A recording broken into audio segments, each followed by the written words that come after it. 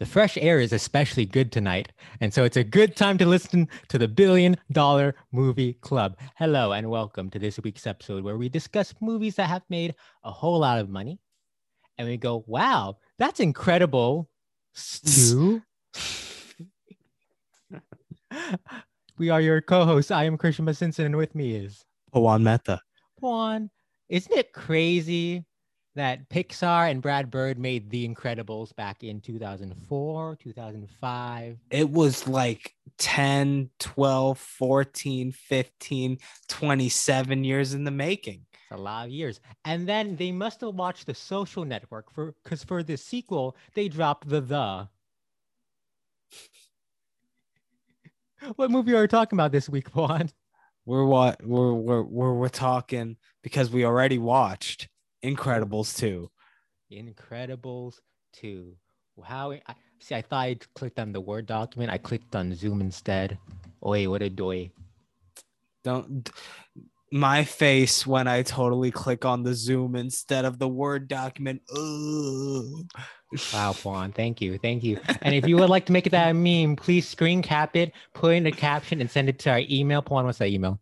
$1 Billion Movie Club@gmail.com. Gmail.com. You know who must have a gmail.com? Director Helen Brad Parr. Bird. Okay. Director Brad Bird, director of Incredibles 2, released on June 15th, 2018 with a budget of $200 million. In its opening weekend, the film made $182 million. It was the 8th highest debut of all time and the highest debut for an animated film and the highest debut for a PG-rated film of all time at the time. Times have changed. Some stuff may come and go. Time after time. Don't worry, it was number one for one weekend until it was dethroned by last week's film, a fan favorite, some may say, Jurassic World Fallen Kingdom. But it still made a whole lot of money because on July 31st, 2018, the Walt Disney Company released a press release with the headline, Incredibles 2 crosses $1 billion worldwide. The press release noted that the film was the 36th film to ever cross the $1 billion mark and the 18th Disney film. Yo, can you believe we've been doing this for 36 weeks? Can you believe that at this moment, it's half of the list are Disney? By the end, the film would gross $608 million domestically, being the highest grossing animated film of all time domestically. Worldwide, it grossed $1.244 billion. At the time, it was the 9th highest grossing film. Oh, sometimes I type and I don't know what I'm... Yes, at the time, it was the 9th highest grossing film of all time domestically and 15th worldwide. Currently sits... No, that sounds wrong. You think numbers are hard sometimes, aren't they? You see, it says 9th, 10th, 15th, 18th. So the question is... Oh, see, you got messed up because I was unsure of the amount of years it's been. So that's what you typed into your computer. Wow. I'm sorry. I messed that up for you. That's my bad.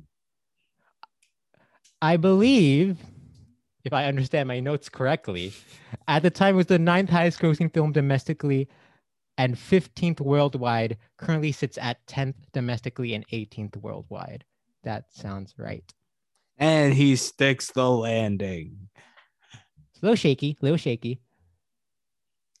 I think the judges are scoring right now. You get a 6 or a 7. All right, I'll take it. Well, what happens in this movie? Okay. So if you saw this movie in theaters, that doesn't start with the movie. Oh, thank you for bringing this up. It starts with people being like, we've heard you.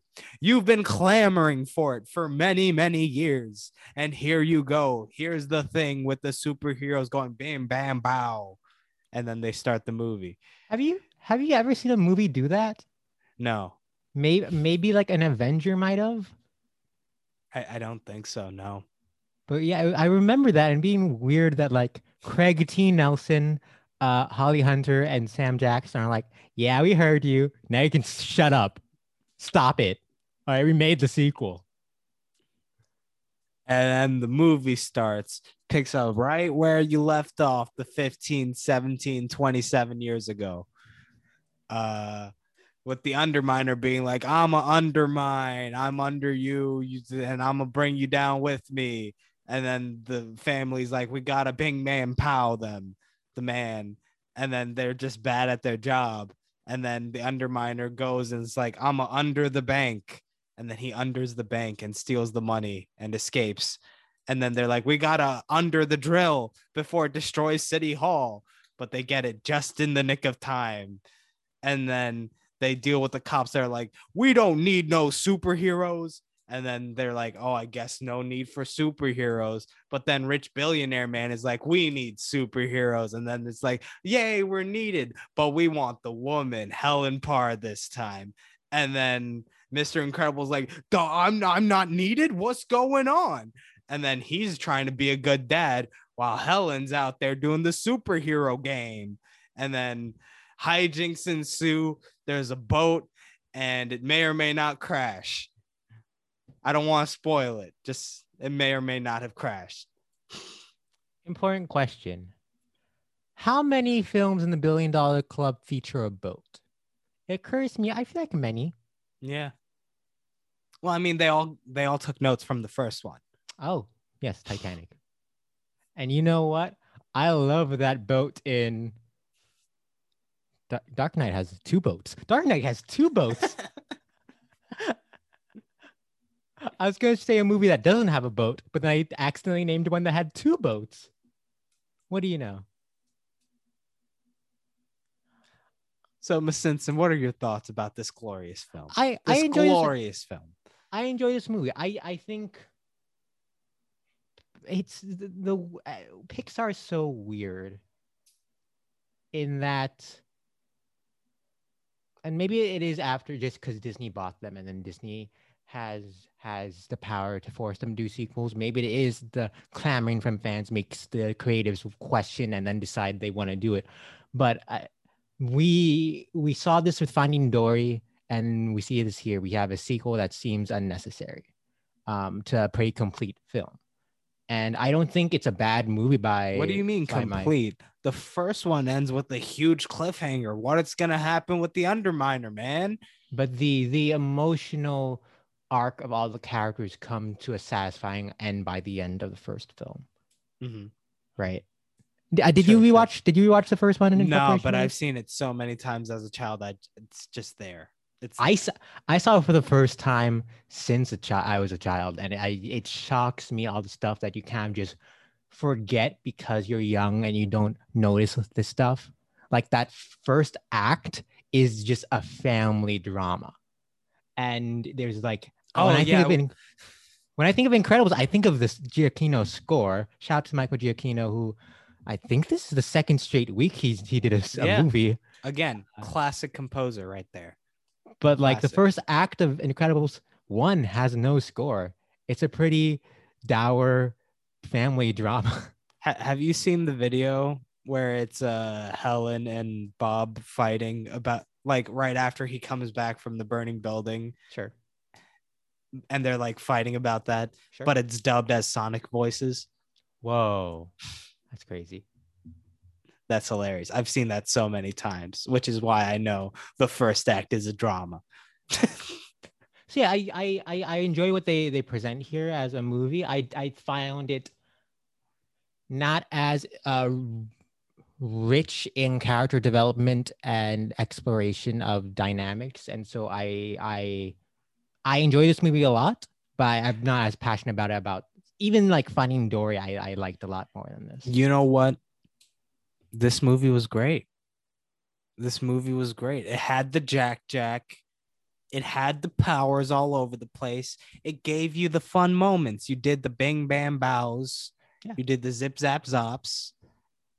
Because there was the lightning guy. I love that.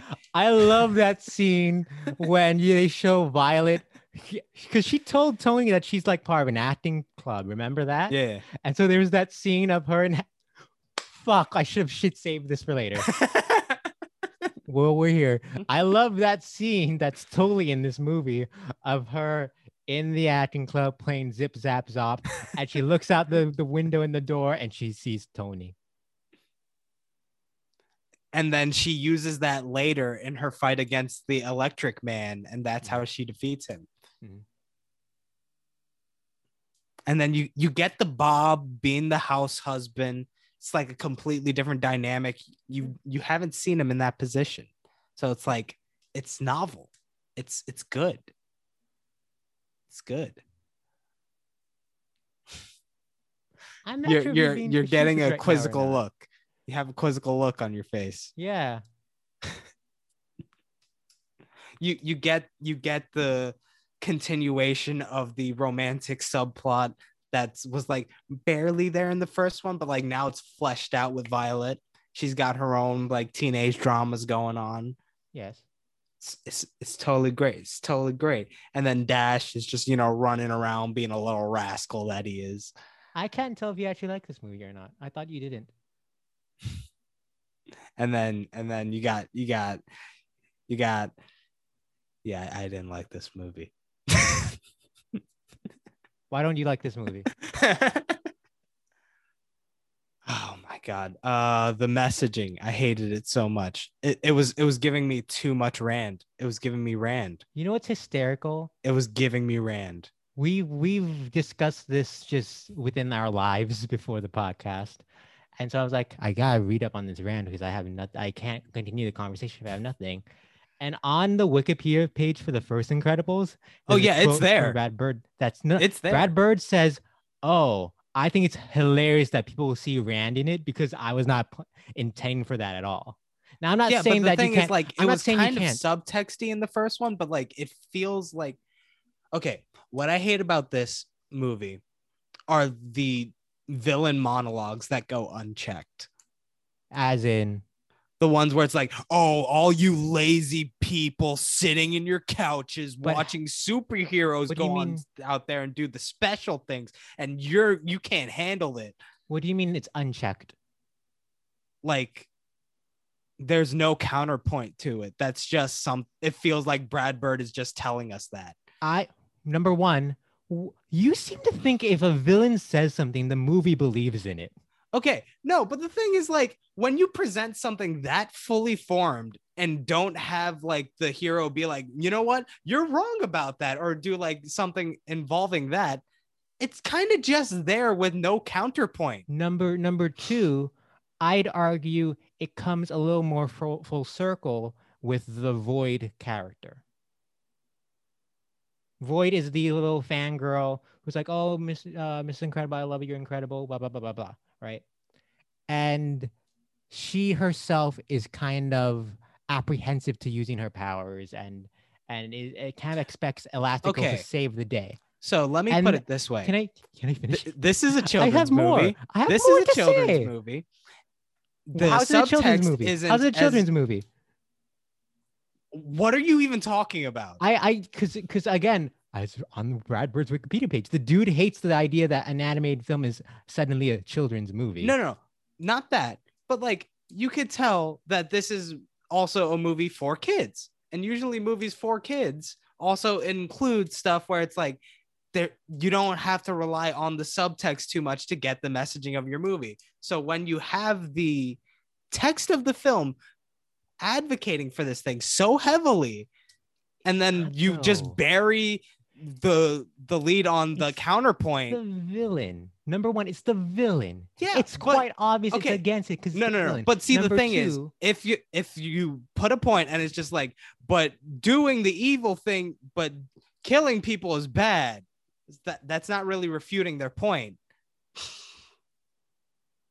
Number two, as I was bringing up with the Void character, when Elastigirl jumps out with the Catherine Keener character, I forget what the villain's name is, and she's falling down.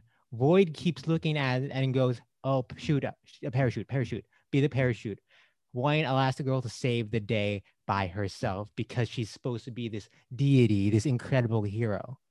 And when she realizes it's not happening, Void then goes and tries to save the day by using her powers. Void herself steps That's up not what when I got from that. she was expecting Elastigirl to save the day. See, what I got from that is she was expecting her to parachute before she set the thing so that, you know, she won't just land like a brick on the ground. But she for water. No, They're landing no, in the but water. like she was going to. Okay, and how I read the scene, Yes. because again, this is all subtext, so it's very murky. How I read the scene was she wanted her to parachute so that she could set it and she won't just flat land on the boat deck and just like, you know, face plant. But it's established Void's a little more apprehensive to using her powers in the earlier scene when she does portal Elastigirl into the plane. Sure, but that was before all the fight scenes where she was using it without any problem. Yeah, that was her under Catherine. I don't know what Catherine Keener's character name. What's her name? Under her control. She never used her powers without the mind control before. I guess. And so also she steps up at the end. The backstory is just so stupid. I can't. It's just so stupid. The dad dying because of the heroes. And then just like the mother being written off in one line. It's like, oh yeah, she died of heartbreak. Was that the line? Yes. Because there's a second one like, wait, how did she die? Like after the flashback scene where you see what happens to the dad, it cuts back to them in the room, and she's just like, and then our mother died of heartbreak. They could have just killed them both in the crime. That would have been so much easier. No, but she's a woman. Her emotions have to be her downfall.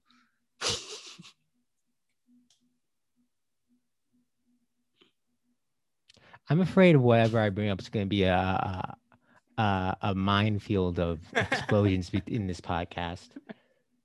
Oh my goodness. You know, this was also one of the first times where when I went to go see a movie, they had a warning out there in the front lobby for it. Did you watch the opening weekend? I feel like that was me. They added after. Yeah, I think they added that after opening weekend. And it's so they have the flashing sequence in the screensaver.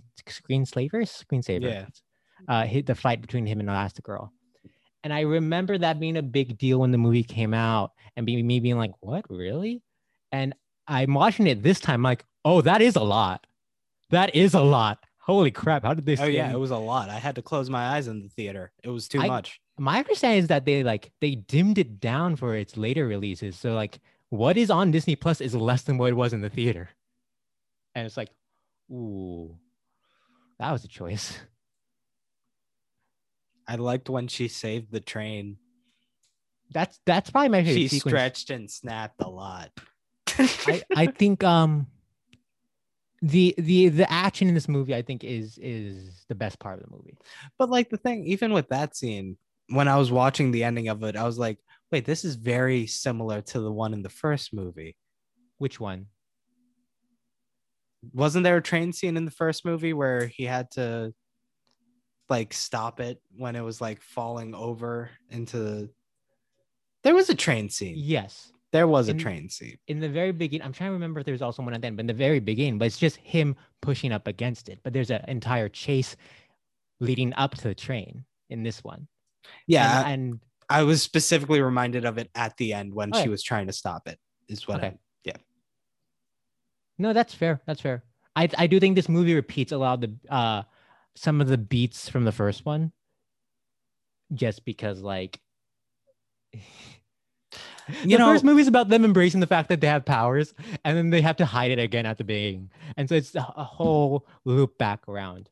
But I do love the way they play with her on the bike and the relationship between her abilities and the breakability of the bike. The different ways they play with the elasticity of Elastigirl is really fun, whether it's her flattening up against a surface or completely stretching out or etc. etc. I mean, you get a lot more fun moments with her, but not as much with the rest of them. Rest of the family? Yeah, like there was that one scene where Dash went through the when he started running on water. in the first one. Yeah, you don't get a moment like that in this one. I question what else you can do with those powers. I do think there was something Violet did in this one. I'm like, oh, my Violet didn't do it in the last one. I forget what. But I think there is a bit of, I don't know, how many different ways can Mr. Incredible punch someone? But you do get that. But you do get that in that Jack case, it's not an issue of how many ways he could punch someone. It's the environment around him also dictating what he would do with his punches, which you get a bit of in the first fight where he knocks out the tanker and stuff like that. But he doesn't. He's the stay-at-home dad, I guess. So there's that. The other thing that really feels like they didn't want to make this movie is how all over the place it is. Like it did not feel like they had a story going in. You know what I mean? Like it's not like they had a story to tell with this one. It was more like the people want to see these characters continue. So I guess this person can do that. That person can do that. That person can do that. And then that's the movie. Mean in how broken up it is? Yes. Yes. But again, I think that's like, I agree. It's broken up, but just like, what can you do with this movie? I'm not saying it's a pass, but also like, it's again, they came to such a clean ending at the end, and it takes place 2 months after, not even that much longer after, and like, Dash doesn't do anything. Violet's arc is, oh, does the boy like me? But like Violet's not different by the end of it in the way that she evolved in the first one. And so their stories feel so superfluous, if you will. Well, all that went to Jack, who's now fighting a raccoon. Do you find that scene funny? No, I didn't. Fascinating. Because I'm watching it this time, right? And I'm aware, this is the first time I've seen the movie since it came out. I'm aware it's happening. And I'm like, it's really funny, but also really fucking weird that this raccoon's like kind of alive and fighting this baby. And I don't know if it's because I think it was supposed to be funny. Like it was supposed to be a humorous scene. Yes, it is. I know I'm looking at it. I feel like it's very much a Rugrats effect. That kind of feeling in that it's Jack's world, and so that's why the raccoon is more human-like in its qualities. Because as soon as the fight ends and Bob comes and sees it, like all the stuff they throw on the ground is no longer there, and so I think it is this weird entering into this fantasy world for Jack. It is completely. It's there. It feels unnecessary to the story that's being again told. It's there, but that's it. It's a fun exploration of Jack's powers. Sure. Honestly, I feel like there's probably 10-15 minutes you could have cut out of this movie.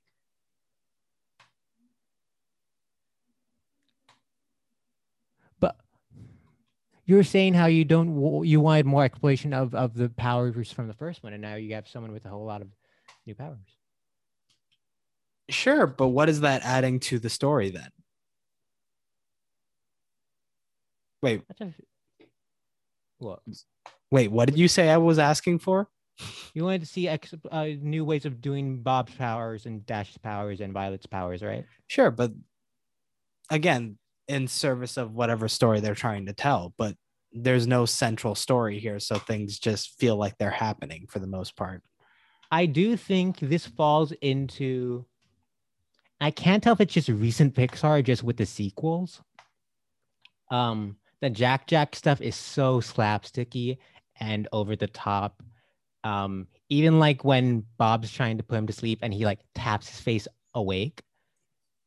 It's so different from the grounded, much more grounded tone of the original. And there is a bit more of that like Disney influence like coming in, it feels like. And you get that in Finding Dory. I think of the Becky stuff And I'm like, what is this? Or like the seals on the rock, the Idris Elba character. Yeah. And we haven't gotten to Toy Story 4 yet, but I love Toy Story 4. But there's some stuff where I'm like, this is too far, too cartoony, and you lost me. And so it's interesting seeing those comedic elements pop up here when Pixar made its name as being like the the complex animated movies that are You about know, life. you know what's funny? Hmm. Once this movie ended, like, you know how you go back to the main screen that you're on right there. Yeah. And then I was looking at the bottom and I saw Cars on there. And I was like, damn, I think I might have preferred watching Cars. One.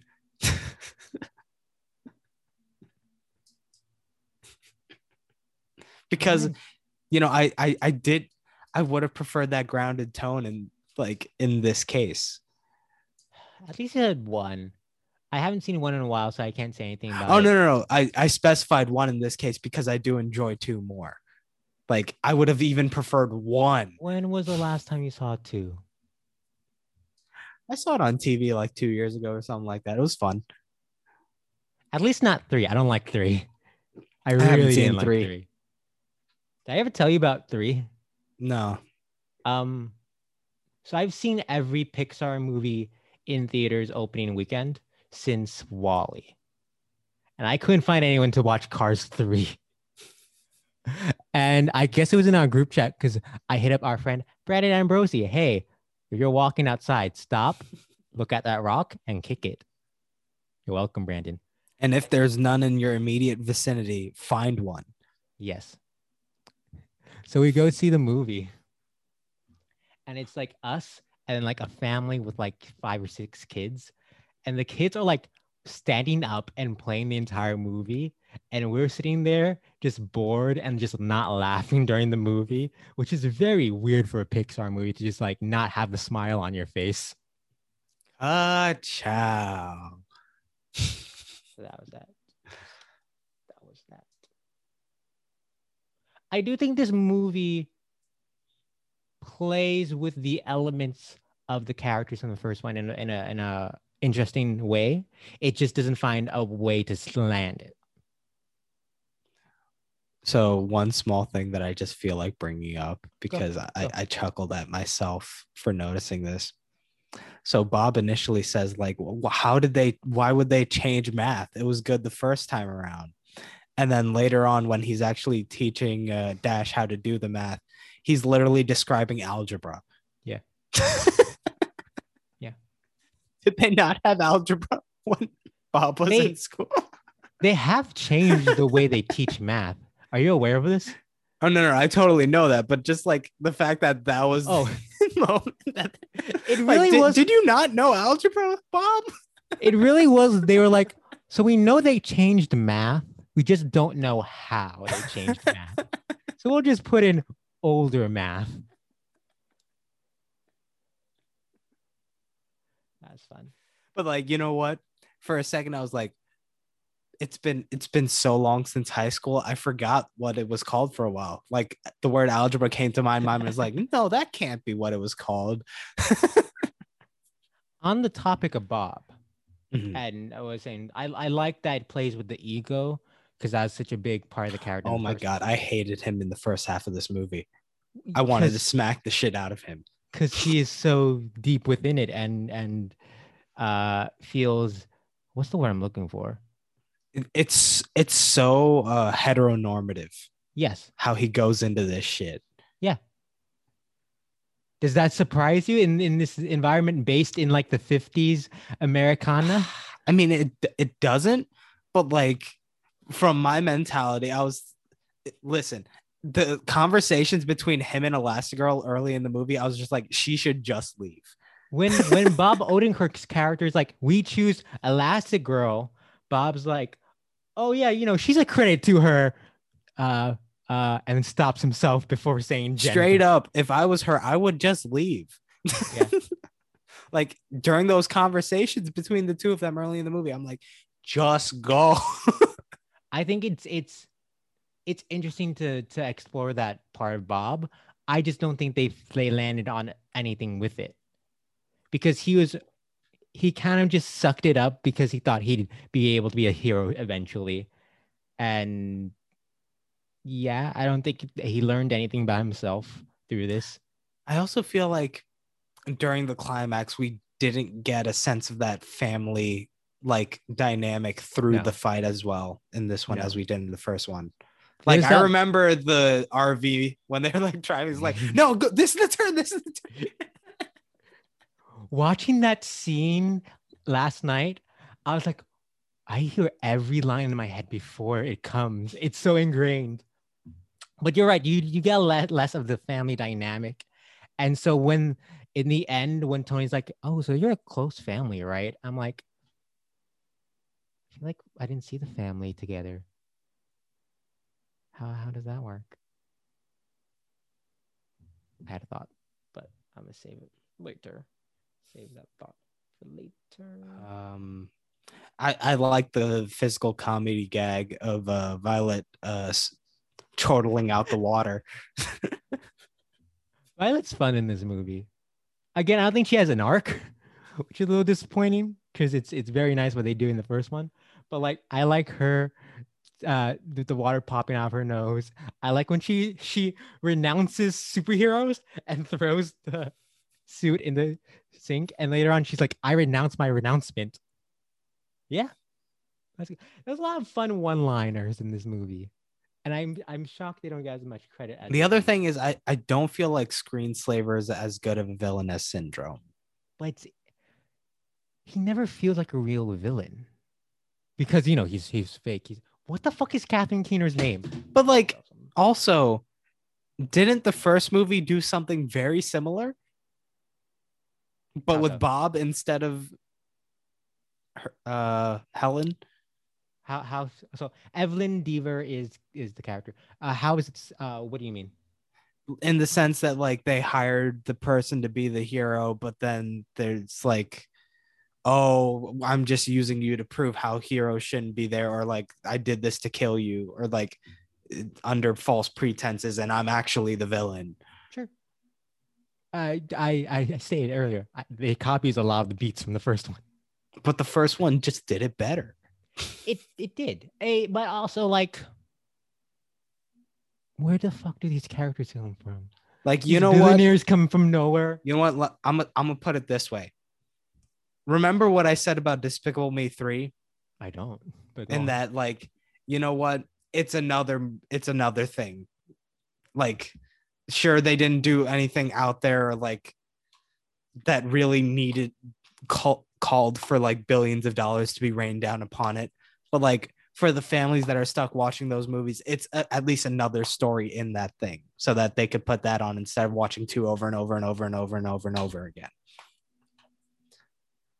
I think that was a better thing than this. Wouldn't you say simply the fact that Elastigirl gets to be in the spotlight is a lot? Yeah, but again, it feels like it's the same beats, but just reversed the genders. Maybe and that's supposed to be the big thing. Maybe for story, but like what the character is going through is very different from what Bob goes through in the first one. Again, that's mostly because it feels like that's because of, I mean, yeah, it is baked in the 50s and that whole idea of the nuclear family and all that. Yeah. But yeah, it does feel like this movie is Helen being like, oh, wait, I don't have to be a housewife and I don't have to be stuck in that sort of life. And I could be the superhero now. Yeah. Is that a... It doesn't feel like enough. Okay. I think that's very different from Bob, who's trying to chase his former glory in the first one, and then comes to realize, oh, family's more important than this glory, and being the hero. I also don't think there's any good emotional ending to any of the arcs in this one. Also, just like it feels like there was like one line or two here and there in the first movie about like that might be interpreted as a Randian thing, but like in this one, it feels like it's so much more. Like, for example, how they're like talking about how superheroes should be able to just do things, man. We're better. We should be able to help. We should be able to manage the things for you. Let us do the thing. Let us be super. Let us be the ones up top. That's what it felt like. One other small note that I will give. How so? This will come back around. Just give me a sec. Okay. So during that first fight, I was seeing the amount of destruction going on, and I had a question. How do they afford the infrastructure to just be able to rebuild this stuff? Just on a whim? Because like in our world as it exists right now, that shit's already too expensive for people to actually well maintain shit. So like in a world like that where shit is just being demolished left and right, how do they do that? And then they just hand wave that away. They say they have the insurance. I do have a question about the villains in that, like, in the time that superheroes were banned, were the supervillains still around? Or did those stop as well? That's 15 years. Like, did the Underminer just go, I'm gonna go back to my old ways today? I think he was like, you know what? It's been too long since I've seen the surface. I gotta go. So what is this Randian thing you? Because I'm a dumb person. I've never read. Okay, so you want to know how Atlas Shrugged ends? No. What's the ideas? Atlas Shrug ends with all the billionaire smart people being like, you know what? Fuck you guys for not letting us be in charge of everything. We're going to go form our own country where we could do everything by ourselves. And then by doing so, they have far surpassed everyone else. Okay. So this feels like it goes into that territory a little bit where it's just like, if you just let us be, we will bring you into the light. Who's bringing who's into the light? The superheroes. And it's like if you trust us, we will save you and do all that. We are super, so we belong in the higher tier. Okay. So for example, the one line in the first movie that really got people to think about this parallel is the idea was when Helen told Dash, everyone's super in their own way or something. And then he's like, which is another way of saying no one is. So Randian philosophy is the idea that there are exceptional people and you let them do the thing and they'll help everyone else. And you help them and work for them. But it's a child saying it in that line, and he's not supposed to be right in that moment. She tells him that everyone is special. I don't think that's the message. At least that's not what was. There was a lot of people who actually got the wrong message from that in that case. We go through this there's a lot of people who thought Thanos was right. But like the thing is, no, it's not the same because like, all right, whatever. Fine. The first Incredibles to me it was so weird watching it this time, right? Because I'm like, yeah, they're superheroes, they're strong and powerful, but they're the outcasts in that first movie. The first movie is about accepting yourself and embracing yourself and saying fuck you to the world who's telling you to hide your inner self. That's the first movie. Helen's like, all right, you gotta keep your powers under lock because you have to be normal, you gotta fit in. And then Violet's like, but you told, and then when she tells them to use the powers, Violet's like, but you told us not to. It's ingrained in Violet to hide her true self, to fit in. And that's good. And Dash the entire time is a child who wants to use his powers whenever he wants to do what he can do. See, I see where you're going with this, but like, I feel like there's a reason a lot more people go towards the Randian reading than My thing is, how do you mean a lot more people? How are you weighing this? Okay, was there a Wikipedia thing about there being like this allegory? So what you're saying, what I'm hearing from what you're saying, yes, is that it's a lot closer to the X-Men in the like gay allegory. I wasn't saying gay specifically, but could be gay. Also, let's pretend that I've seen X-Men. That the first few X-Men movies. I'm aware. Yeah.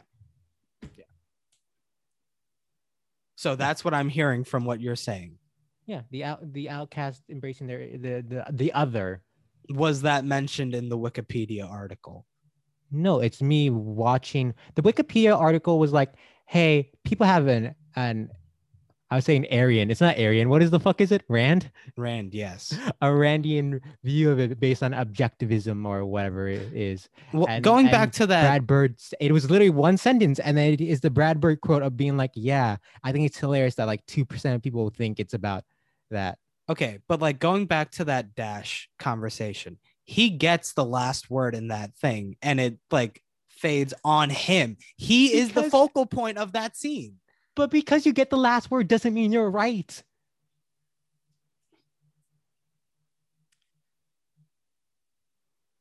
It's there. It's there. If you don't want to see it, that's fine. I'm not saying that I'm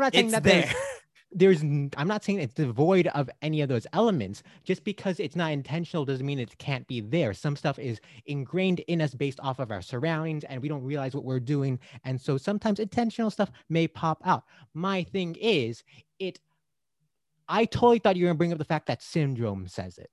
Syndrome says it in the same exact line. If everybody's super, then no one is.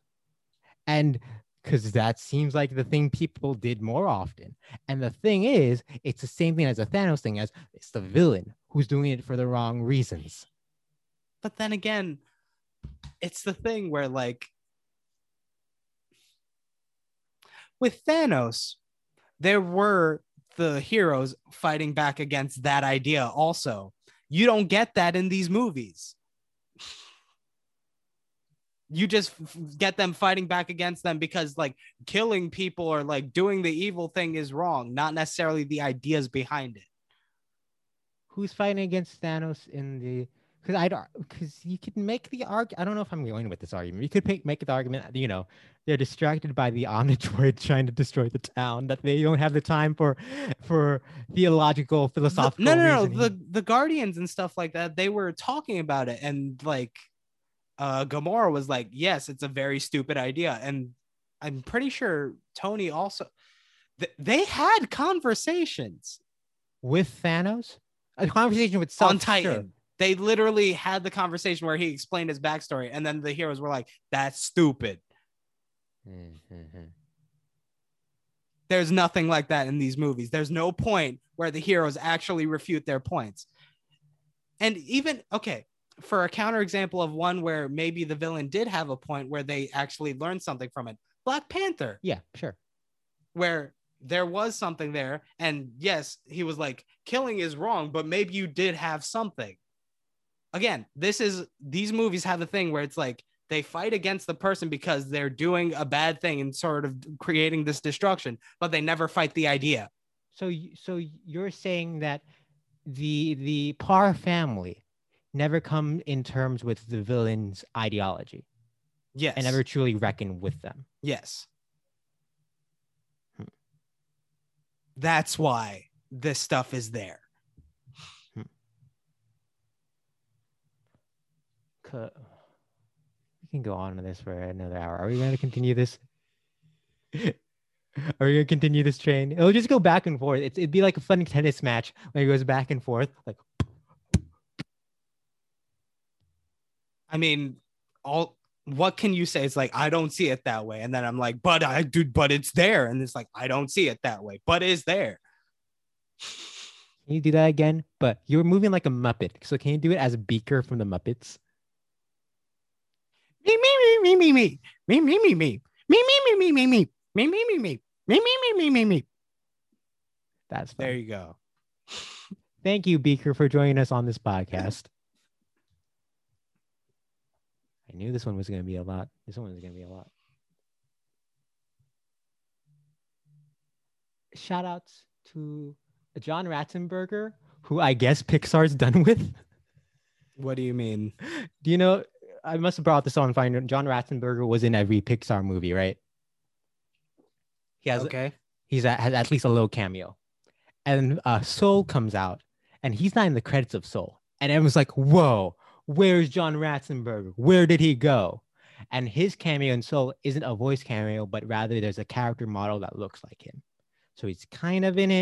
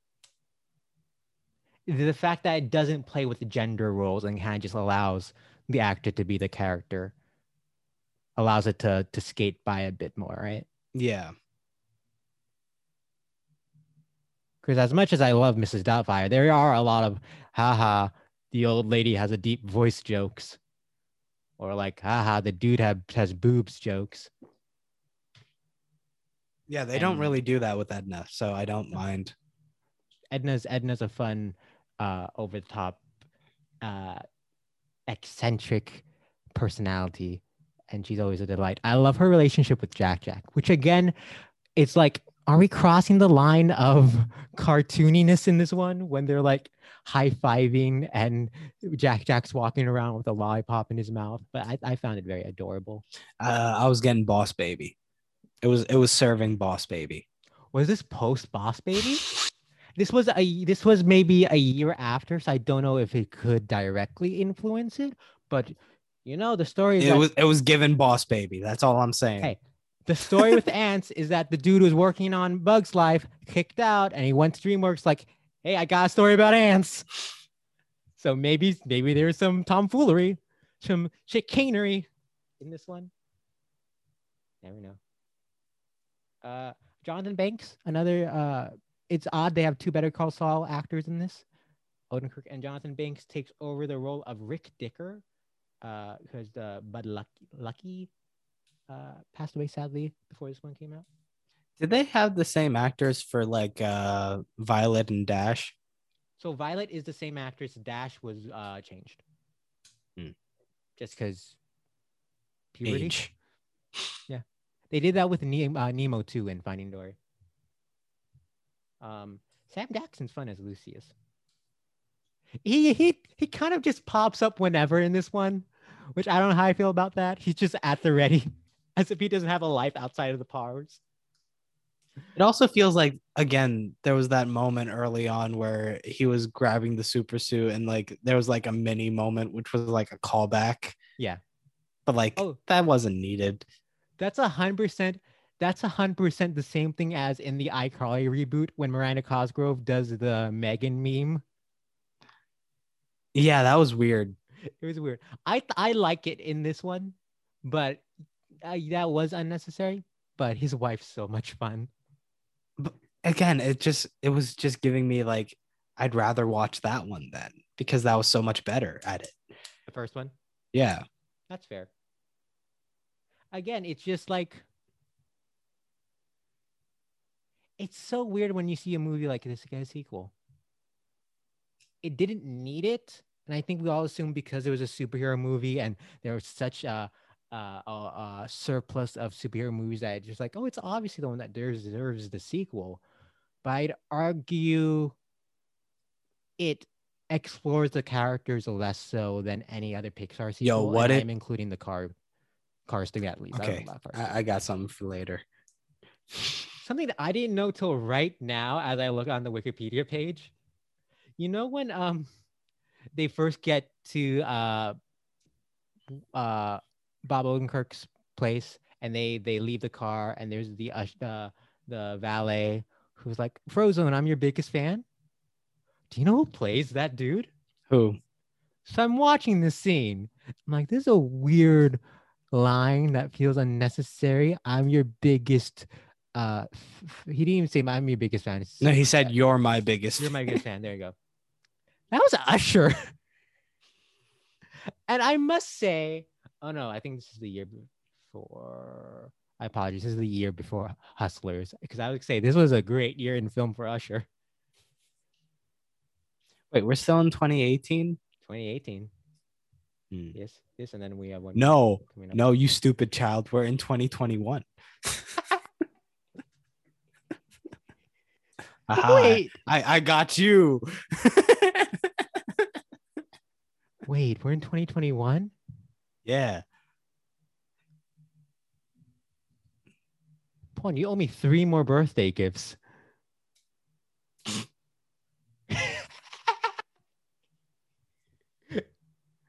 That's funny. I'll get you Rock 1, 2, and 3. Wait, what's Rock 1? The Rock. Can you get me Rocks 2, 7, and 21? No. Fuck, I tried. Listen, I'm the one giving you the gift. I choose what the gift is. And you're going to like it, all right? That's fair. I briefly mentioned this earlier, but there's a lot of really dumb lines I love in this movie. I started the episode with the fresh air is especially good tonight. I have is she having adolescence? You want me to uncrush? What if I said to unpunch someone? That's funny. That's another thing, though. I kind of wish that all the new heroes had more time, too. Yes. You don't get... They have a lot of cool powers, and you get glimpses of them, but they're kind of just there. and they're not really characters. Like, I kind of forgot for a second that the lightning dude did anything. I forgot there was a lightning dude in this movie. Yeah. And I will say, last year I was playing Lego The Incredibles, and so I platinumed the video game on PlayStation 4. I collected all the characters, and I was like, oh yeah, I remember this brick character. I remember this. I don't remember the lightning dude at all. What was his name? I mean, I don't think he talked. He said something. There's that one cool moment where he like pops out of Void's portal and does electricity, but I don't know what he. I mean, he does, but what does he say?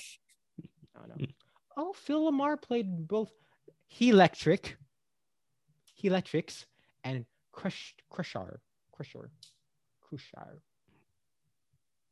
I think that's how you say that name. Who knows if that's how you say that name? Names are weird. Isabella Rossellini's in this? They should have blown. You know what? They kept doing things from the first movie over and over again, but the one thing they didn't do that they should have blown up the house. Is that it? Yes, save the fixes for later. Nah, this isn't part of my fixes. I got other ones that are better. But like, yo, where's that kid? Where's the tricycle kid? That is a good point. That's like the one thing everyone loves from the first movie that wasn't brought back. That should have been there. I want to say that like watching the first Incredibles and this one back to back, you forget how big of a jump Pixar's made in animation. And I think it's not as evident in Finding Nemo to Dory because there's so few. Because the water is just water. Yeah. And there's so few water movies to really compare it to. But when you watch that first one, it is a little more bare. And the surfaces and even the characters aren't as textured as they are now. And so it is quite the sight to see the evolution, the way they play with lighting and how they capture shots. I don't understand cinematography in animated movies. I'll be honest. How does that work? Well, magic. I mean, you got to figure out where the sun's coming from and all that. Is the entire movie animated? Like The Room? Is the entire room animated? And so you have like a fake camera? I don't understand. But shout outs to, there's 2 credited cinematographers. Mayor Abu Sidi, who's the camera cinematographer, as it seems, and Eric Smith, who's the lighting cinematographer. And yeah, I think it's very well shot. I liked they have this great hard cut after their meeting with Bob Odenkirk, and it's very this glossy superhero thing, and it's a cold cut to Elastigirl in the motel pondering everything, and it's a very wonderfully lit. It's very dark, but it has the natural lighting from the lights on the side of the bed, and she's very dour in the moment. It was just every now and then I think we forget how far animation has come in the computer animated realm in the past 20 years. I can't say for certain, but I think the way it works is their storyboards are a lot more elaborate and go through many phases. They're not Rian Johnson's storyboards. What does that mean? I mean, don't get me wrong. I love his films, but you've seen the like Knives Out storyboard with her in the chair. Oh, I see what you're saying. I was making a Star Wars comment afterwards. I was like, what? Where it's just her as a stick figure, like with like just a bunch of crosses behind. But it's so clear in his head. Yeah, but that doesn't work for animation. I think fuck Knives Out too. I said that. I regret saying it because I'm really excited for this new Knives Out. But in between, right? We need a stop motion or stick figure animated version of the first Knives Out. Why? Because that'd be adorable. Stick figure Daniel Craig talking about donuts. What more could you want? Friend of the $1 Billion Podcast, Daniel Craig talking about donuts. Did we talk? We briefly talked about Sam Jackson's Lucius, right? He's here. Yeah, he's fine. He was like, "Yo, there's these guys. They got money and they want soups. Yeah. Soups. Shout out to Steven Schaefer, the editor. Very good job. Nominated for one Oscar, Best Animated Feature. Did not win. Spider-Verse won instead. I think that's. But that didn't make $1 billion. Yeah, fuck society. Cars didn't make $1 billion. Yeah, that's fine. That's fine.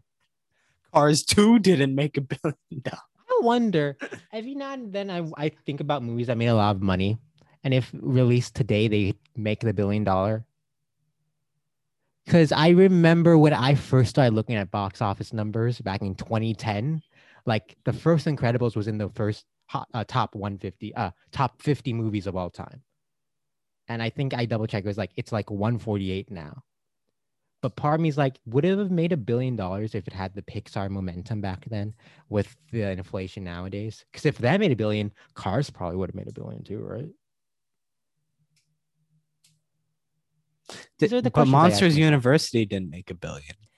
It did not, but it's a prequel. I think Star Wars Episode 1 is the only prequel. Just in general, prequels don't make as much money as a sequel does. Because that first Monsters Inc. broke records when it came out back in 2001. Well, how many big budget prequels can you name? Star Wars. Sure. Monsters University. Yeah. Is that it?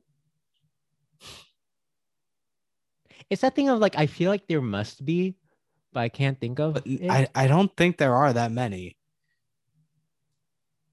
Isn't like, I know I'm stretching it too far right now, but isn't like Godfather 2 technically a prequel to Godfather? I haven't 1? seen the Godfather movies, Okay. and like obviously those either. wouldn't be. Those were too long ago to make $1 billion. Yes, but that first Godfather was like the highest grossing film that year. 82, 83. Yeah, just those are the thoughts I have when I think about movies. Like Shrek 2 would be on this list if it came out today. Shrek 2 made a shit ton of money. Yo, Shrek 2 definitely would have hit the $2 billion mark if it came out like in 2019. You say that, I wouldn't be. It was the highest grossing animated movie up until Finding Dory. Definitely make $2 billion, especially with like the amount of Disney coming out now. Amount of Disney, what? Yeah, the amount of Disney movies, because like Shrek was like started as like the like comedic response to Disney. The sequel to that would wait. Can our next bonus episode be Shrek just for the hell of it? Does it match the month? We'll talk about it later. I have more questions about this later, but like I want to talk about Shrek. Why the fuck not? Mm-hmm. Yeah. I will say this might be the shortest list of notes I've ever taken in a movie for this podcast. I mean, I barely take notes. I watch movies and then talk about them, and you listen to it right now. Sorry, did you say something? I'm not talking about you. I don't care about you, Miss Simpson. Now I'm talking about you, dear listener, dear viewer. Eyes and ears. What was that last one? Ears. Wow. Crazy. All right. I think that's all I got on this. You got anything else you want to talk about in this movie? No. Once again, shout outs to Giacchino's score. I fucking love his music in this. And he has some great of the best composer. Music. I was talking about the animation. I guess the particle effects of when Underminer was digging through the ground were just coming off of the previous movie. It was like, wow, that's incredible. That's incredible. All right, cool. But the problem is, where's the ray tracing? I hear where's the 4K? All the time. I don't know what the heck ray tracing is. In my understanding, the only movies that have ray tracing are the Star Wars sequels. What is she tracing? She's tracing the outlines of her parents' body in the sand. She hopes one day they'll pop out and rise from the sand. Kind of like how we think Oscar Isaac was sunken into the sand, but out of nowhere he somehow popped out of the sand. She thinks that'll happen to her parents. So Ray is tracing the outlines of their bodies.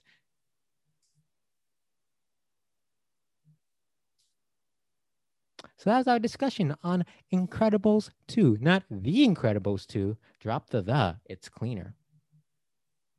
Well, I mean, you can only have 2 words in there for a good title. The Incredibles. So like it can't be The Incredibles 2, too wordy. Too wordy. You got to drop one of them. Some may say 3 wordy.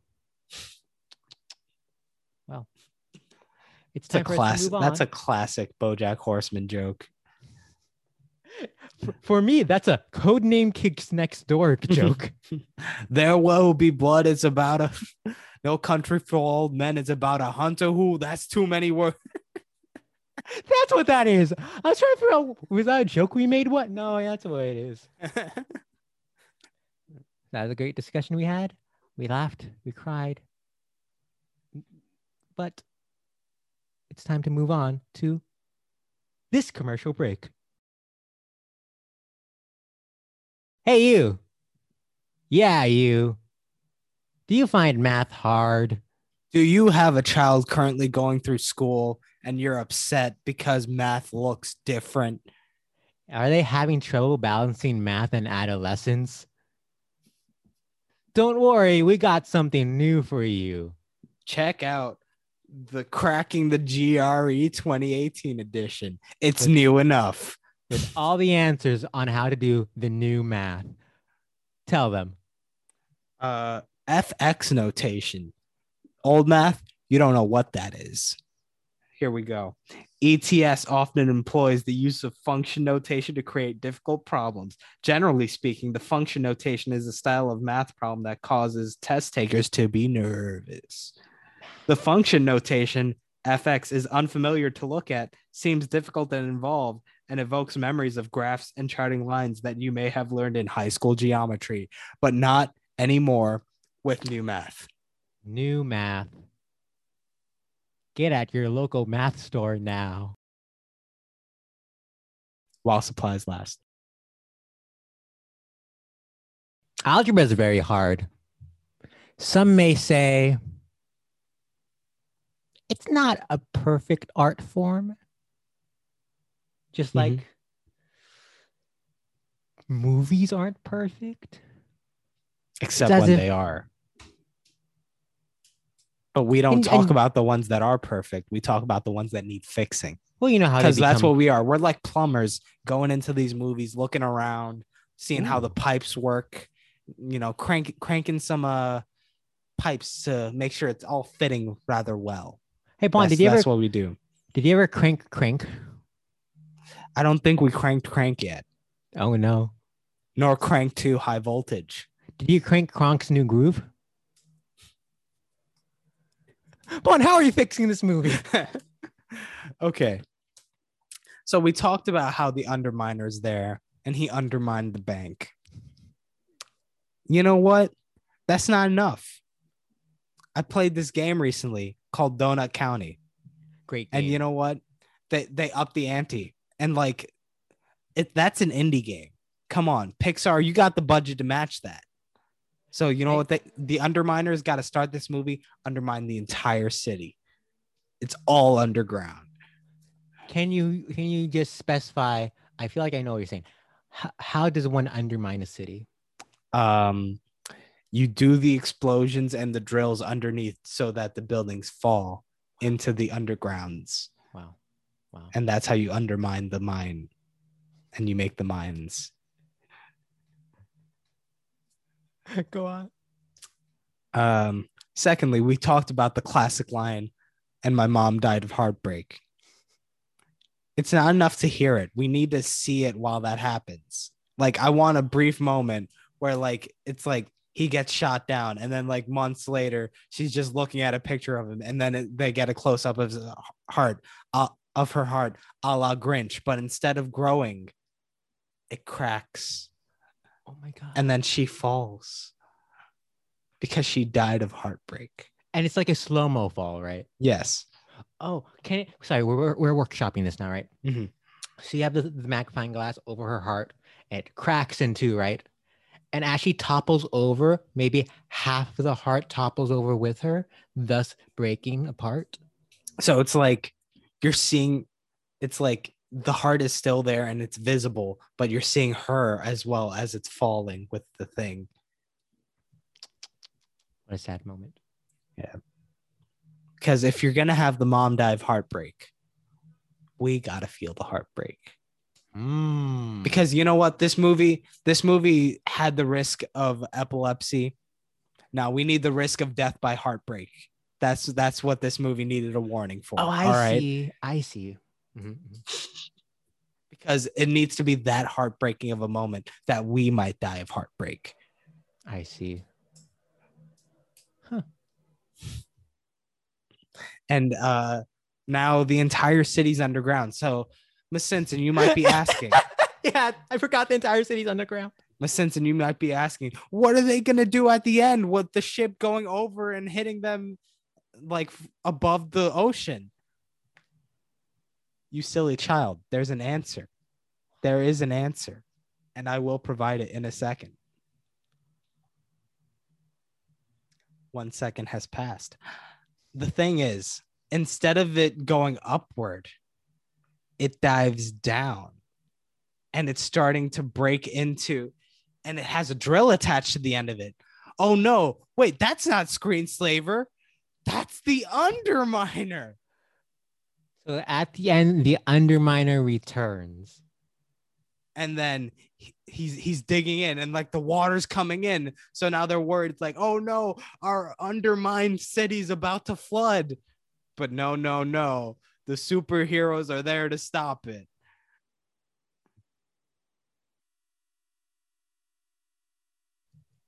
Those are my fixes. Yeah. Well done. Some great fixes.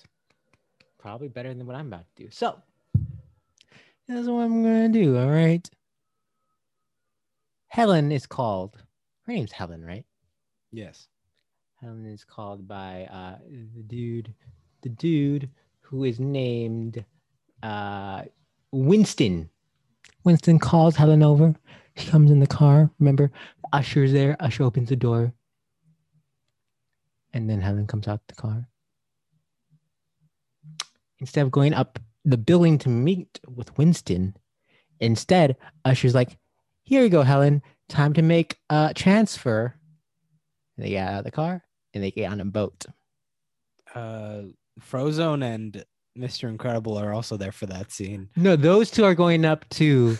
Oh, okay. Okay. No, thank you for clarifying that. I apologize for skipping that very important moment of this. So, Helen and the usher are at the. I think he's a valet. He's not even an usher. Yeah, it's played by Usher. The valet and Helen are at this boat, and the valet's like, "Oh, I was told to introduce you to this person, and it is Void. That's her name, right? Void." Mm-hmm. Oh yeah. And so, Helen and Void are together on this boat, and the valet's boating the boat as one does. And there's a lighthouse, and he drops off the lighthouse, and they go to the lighthouse. And now Helen is at this lighthouse. Some adventure is about to start. She's with this girl who creates dimensional portals of sorts. And they go through the entire video game, BioShock Infinite. with Helen as the Booker role and Void as the Elizabeth role. Yes, even with the very weird, creepy kind of sexual tension between the characters that turn out to be father and daughter. And then when they get to the end of BioShock Infinite, because let's pretend that like I comprehend what happens in that game. Once they get to the end of it, it then picks up to Helen going to the car, meeting up with Frozone and Bob and is it Winston? That the dude's name? Mm-hmm. And Winston fills her in on all the details, and he's like, "Oops, didn't mean to send you on that ship. That was for someone else." And then the rest of the movie plays out as normal. That's pretty good. And then you get to the end. Mm-hmm. And then Violet brings Tony into the car. And then Tony's kind of interrogated by the family, all right? And he's like, there's a lot of you. There's a lot of you. You're so close. You must be a really close family, right? And as they drive the car, before Bob or Violet can respond, they get crashed into by someone else. It's Jason Statham. Jason Statham. I don't know why this is my Jason Statham impression. Is driving a car, and from the passenger side, who is it? Dom Toretto. And Dom's like, no, we're a close family. And then they drive away. Have you? So, two things. Yes. First off, there's one person I follow on Twitter who yesterday was just kept retweeting Dom showing up in a bunch of like other like big budget movies being like and then the main character of that movie is like, wait, Dom, you can't handle it, they have too much power, and then he's like, they don't know the power of family. I enjoy that meme very much. And two, I will explain how they stopped the underwater ship from flooding the area. Wait, I'm sorry, were you not done with yours? I remember there's another element that I forgot. Oh. And I'm going to tie it into this thing that I'm coming up with right now. An addendum. Okay. So we talked about how the new characters barely got to showcase their powers. Sure. So first off, we start with Void trying to create a portal on one side of the wall where the water is coming in from, because now they're digging into the underground city. And then she's like, she puts the other portal on the other side of the ocean so that it like goes over there. But that's not enough. So then Crusher tries to like keep the rocks together. Yes. And then like the Shocker Man's like, you know what? There's one thing that I can do. He tries to shock the ocean so that like whatever electricity is going on in the boat, it causes the electrical systems to fail so it stops moving. And then Reflux, what he does is he creates magma through his eat hole. Through his eat hole. So he could be trying to he's creating new rocks to like fill up those holes. And from there, because the Incredibles family didn't do much this movie in terms of the final resolution, sure, we're not following them at the end. We have a setup for the Incredibles next generation. Wow. Because their story's wrapped up. We got to see the new characters. Weirdly, that's kind of what happens at the end of Cars 3. May I add to this? May I add to this? For, you fleshed out these new characters, and it's a hefty role. And so I think we need to recast one of these characters, right? Crusher. Phil LaMarr is great. Phil LaMarr is a great, incredible talent, but 2 roles is a lot.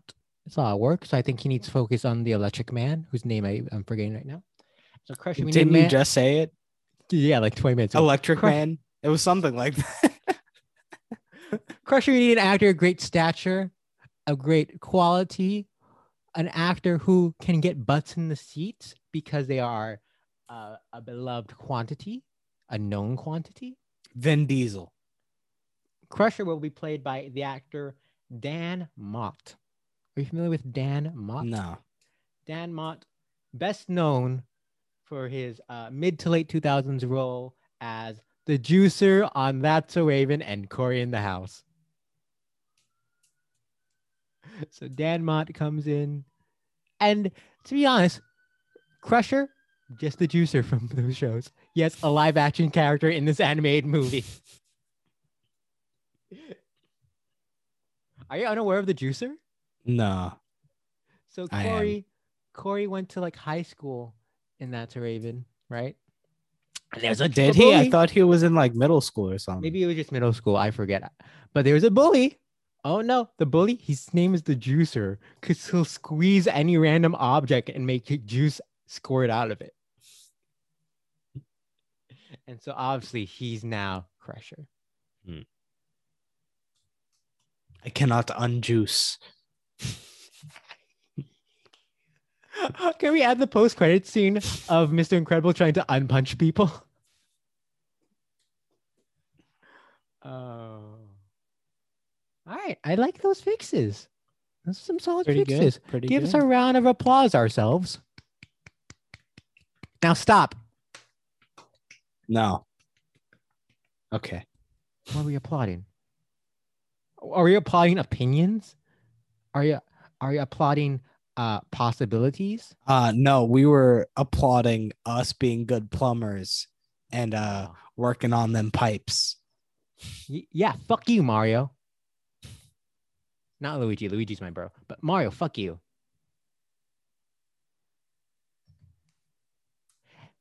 It's time to use science, Pawan. The science of house fixing is now coming into play. It's time for us to rank Incredibles 2 on the list of billion-dollar grossing films. As we do every week, it's time to flip a coin. Heads. Pawan says heads, and the coin will land on tails. Wow. All right, Pawan. Miss Simpson, is this movie better than Jurassic World Fallen Kingdom? What the Is fuck this is movie it? better or worse than Star Wars The Force Awakens? You could have done a couple other movies. I No, probably we always do the latest movie first, No, right? That's fair. Yeah. Is this better or worse than Star Wars The Force Awakens? I'll say worse, but Okay. I don't like the movies that's ahead of. All right, 14 to 18 are the numbers we're pointing into the Incredibletron. 14, 18, right? Mhm. And we get number 14. Oh, that's disappointing. As someone who enjoys this movie, I'm like, that's disappointing. Incredibles 2 at number 14 on the list. It's time to recap the Billion Dollar Movie Club's ranking of films based off All of right. science. I have 47. We have second generation Pirates of the Caribbean on Stranger Tides. Wait, is Pirates 4 second and is Pirates 5 third generation? Yes. Or is 5 1.5 because Orlando Bloom pops back up and Keira Knightley has a cameo? I don't know. I again? haven't seen it. Wow. Number 46, Alice in Wonderland, second generation? 45, Toy Story 3, All Grown Up with You. It's incredible in Toy Story 3, they crossed over with the Rugrats spinoff, All Grown Up. Number 44, Avatar. 41, Transformers 1 hour long fight scene. If it was just that, it'd be higher. Number 40, Avengers Age of Ultron. 39, Despicable Me, Gru and Drew. 38, Transformers Age of Extinction. 37, Pirates of the Caribbean, Tentacle Monster Man. 35, Captain America Civil War. 34, Star Wars Episode 1, dual-sided lightsaber dude. 33, The Dark Knight Rises. 32, I'm the Joker, baby, but not the R-rated one. Is Dark Knight really number 32 on this list? 31, Marvel's The Avengers. 30, yellow creatures that are undefined. Minions. 28, The Hobbit, An Unexpected Journey. 27, Man Without Nose finally dies. Harry Potter. 26, Jurassic Park. 25, Iron Man realizes he no longer needs his suits. Why is that only 25? We go through this every week. 24, Frozen. 23, Jurassic World. We need to find a mommy dinosaur. 22, Jurassic World. 21, Now I need to find my family underwater. Tied with, oh, hey, is that us? Tied with, oh, hey, now I have a black suit and I'm Spider-Man. Tied with, it's Christmas and I don't like the people in this town. Paul, I think you're missing the full titles of those movies. The Finding one, the Spider-Man one, the Us one, and the Grinch one. There you go. Number 20, Beauty and the Beast. 19, Big Boat. 14, Incredibles 2. 13, ray tracing. 11, Zootopia. 9, Wakanda Forever. 8, Avengers Infinity War. Number 7, we should get the Death Star plans, but we're all gonna die. 6, Fate, the Fate of the Furious. 5, Star Wars Episode 8, your parents are nobody. 3, The Lord of the Rings, The Return of the King. 2, gotta use the GPS tracker thing to like find the villains. Jason Statham, gotta fight and protect family. Fury 7. And number 1, Skyfall. If you are uncertain of any of those movies, check out the video podcast where you can figure out which one goes to which. It's really weird. Usually, like when movies have a bunch of sequels, they get worse. But we have 2 eighth entries in movie franchises in our top 5. Yeah, but we always have the whatever movie made more money that was previous in of an entry, usually before. That's right. That's right. That's right. And you know what else is right? That you are currently listening to this episode of the $1 Billion Movie Club. Well, you're not for much longer. Hey, Not for a long time. We're gonna thank you. Thank you for joining us for this week's episode where we discussed Incredibles 2. Pixar. You make fine films. This is a little less fine, at least than some of your others, but we've seen worse movies. we've also seen better. Yeah. You've also seen movies. Listen, you might have a big boat, but you're not the big boat movie. That's all I'm gonna say. Yeah, Dark Knight had 2 boats, But they weren't big. but emotionally they were Nah, big. nah, Emotionally, they weren't there's big. a lot of fear. Thank you for joining us for another episode, and thank you to Max Lizamacchio for the beautiful art. Yeah. Beautiful. Great You just art. want to kiss it. It's so beautiful. Great art that you can catch on all our social medias at the $1 Billion Movie Club on Instagram, on Facebook, at Bill Doll Movies on Twitter. Like and comment and subscribe on the YouTubes. Follow us on your favorite podcasting platforms: Apple Podcast, Google Podcasts, Spotify Podcasts, Zune Podcast. Is Zune still around? Microsoft podcasts, Disney podcasts. At this point, we should be honorary members of it. Like, we should be in that category of Disney podcasts. Because half of our episodes are Disney. Yes. Yes. Thank you for joining us for this. And join us next week for when we discuss the first entry, and I believe only entry so far, from the DCEU. No, there's 2. Aquaman. Joker counts. That's Joker counts. We'll get into that. But yeah, we're discussing Aquaman. James Wan, right? That's the director. Yes. Currently available on HBO Max. Is it? That's what I saw when I Googled it yesterday. Who knows if it's still there? I don't understand how streaming works. We might not have the Harry Potter by the time that comes. Oh no, yeah, those are dropping off HBO Max this month again. Yep. Oh my god.